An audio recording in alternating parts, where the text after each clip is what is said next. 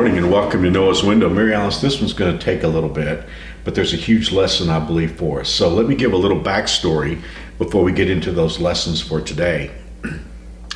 The setting is Acts chapter 1. Jesus has already ascended, but Pentecost hasn't happened yet.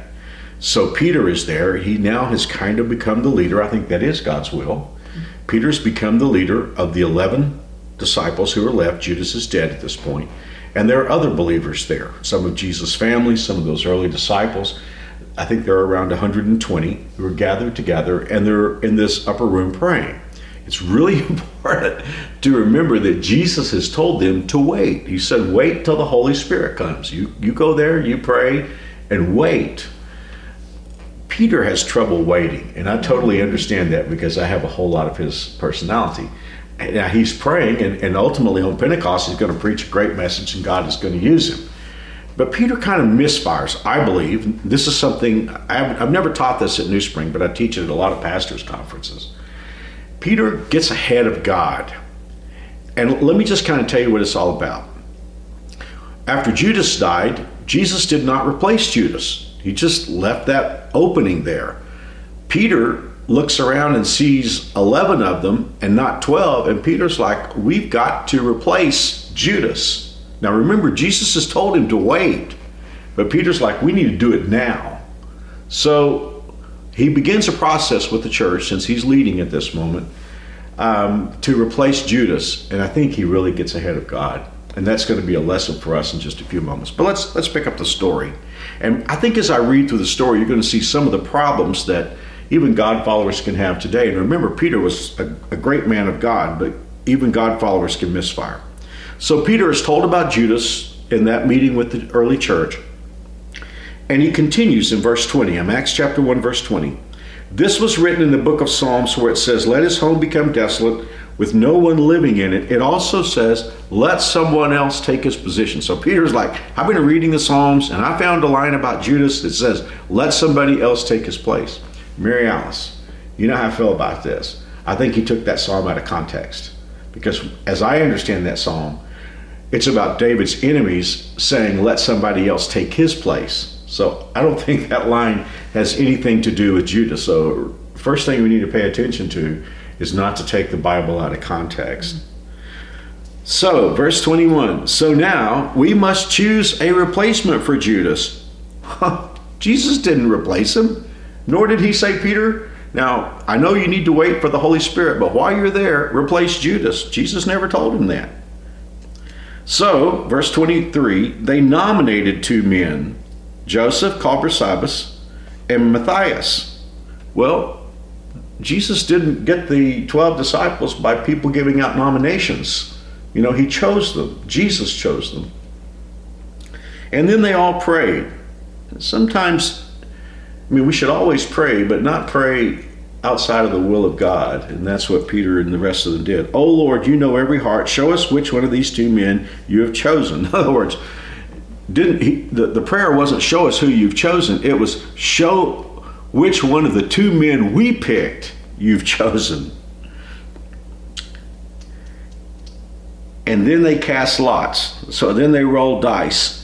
And Matthias was selected to become an apostle with the other 11. Well, one more time, and I think you've gotten my drift on this. The first disciples were not picked by throwing dice.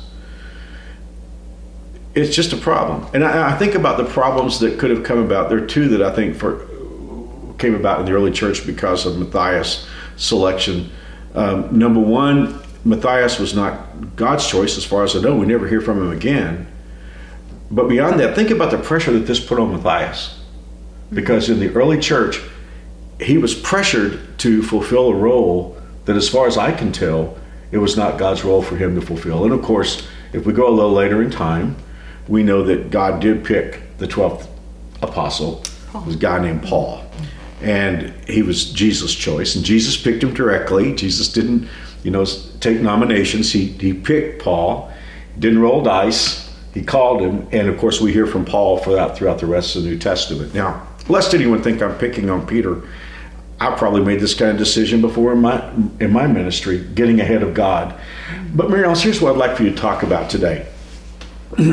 So many times, you and I have heard people tell us that God had told them to do something, and yet when you and I listen to it, we hear this is not the ways of God. In other words, they've decided to do something, but they put God behind it, which is what I believe the early church did here. Which we've also said very often in those scenarios, we hear people say, but I've got to do something.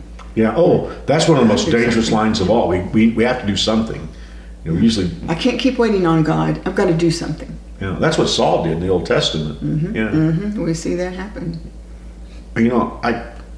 I guess the reason why this story just resonates with me is so many times back in the days when I used to counsel, somebody would be sitting in my office and they would tell me what they believed God had told them to do. I've heard, you would not believe the things I've heard. I remember a guy telling me, well, I thought about getting a new car. I prayed about getting a new car, but I couldn't afford a new car.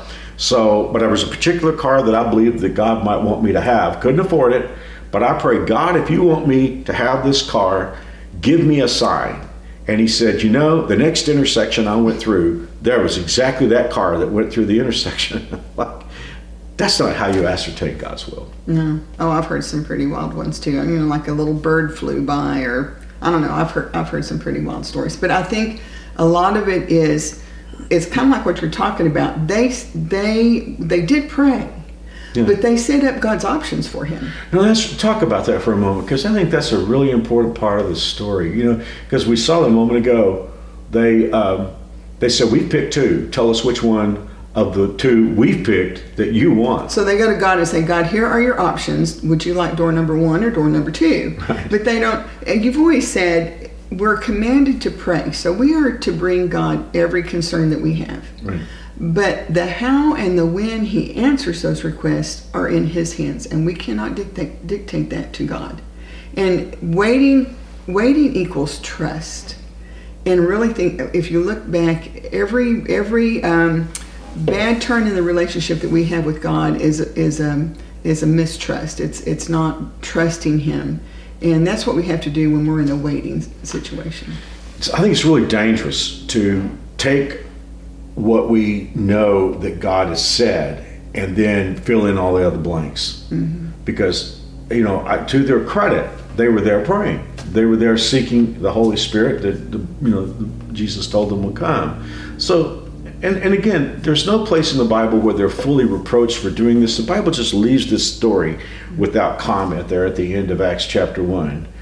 But like you say, waiting on God is really important. And I've learned in my lifetime, I would rather have just a few words from Jesus and wait on his direction than to run ahead of him and decide I know what he meant to say. And, as we've said so many times, even if we get ahead of God, we can even make a choice that might be good. But it won't be the best if it was something that God wanted us to wait on, because God always has what's best. I can think of so many examples, but I remember someone that was very close to me who was in her late teen years, and all of her friends were getting married, and she felt like she had to marry somebody. And so she did, and it was a heartache. And I think it's just so important to wait for God to answer and not try to help him out. It is. Well, I hope this has been a help today. I've thought about this story so many times. Maybe the reason I think about it is I do lead a church, and there are always the impulses to run ahead of God, but it's always wise to wait and get God's word. And one more time, I think if we were to take this story and try to extract some meaningful lessons, first of all, it's very wise not to take scripture out of context. If scriptures are taken out of context, we can make them say anything. So first of all, don't take the scriptures out of context. And then secondly, it's really important not to offer God our options and then tell him to take his choice from among our options. And one of the reasons why I say that is so many times, Mary Alice, we've thought we knew what was going to happen. It might be even the natural progression of following God, and yet God came out of left field and picked something that we would have never thought of, like going to Kansas. That's right. This is right. Well, thank you for being with us today. Mary Alice, before we go, we all need prayer that we will stay in God's will and stay with his direction for our lives. Would you pray for us today? Absolutely. Let's pray. Father, as Mark said, we do need you to keep us on your path, and we need you to give us the patience and the trust that will keep us from getting ahead of you. And we know that you have our best interest at heart. You've promised us over and over that you love us and that you know what our needs are and that you have promised to meet those needs according to your will. And we want to trust you, Father. And when we feel the circumstances in life squeezing us to make a decision and we're forced to wait, just give us that trust and that patience to wait on you to answer in your time. And Father, for everyone that's watching or listening to Noah's Window today, I just pray that you would be with them and whatever decision is pressing on them today, that you would give them the patience to wait on you to work and to move in their life. And we just thank you, Father, for your great love. Thank you for all the attention to detail in our lives that we can trust you for. And we just give you all the praise and the glory for this. And we thank you in Jesus' name. Amen. Amen. Thank you, Mary Alice. And thank you for joining us today on Noah's Window. God willing, we'll be back tomorrow. See you soon. God bless.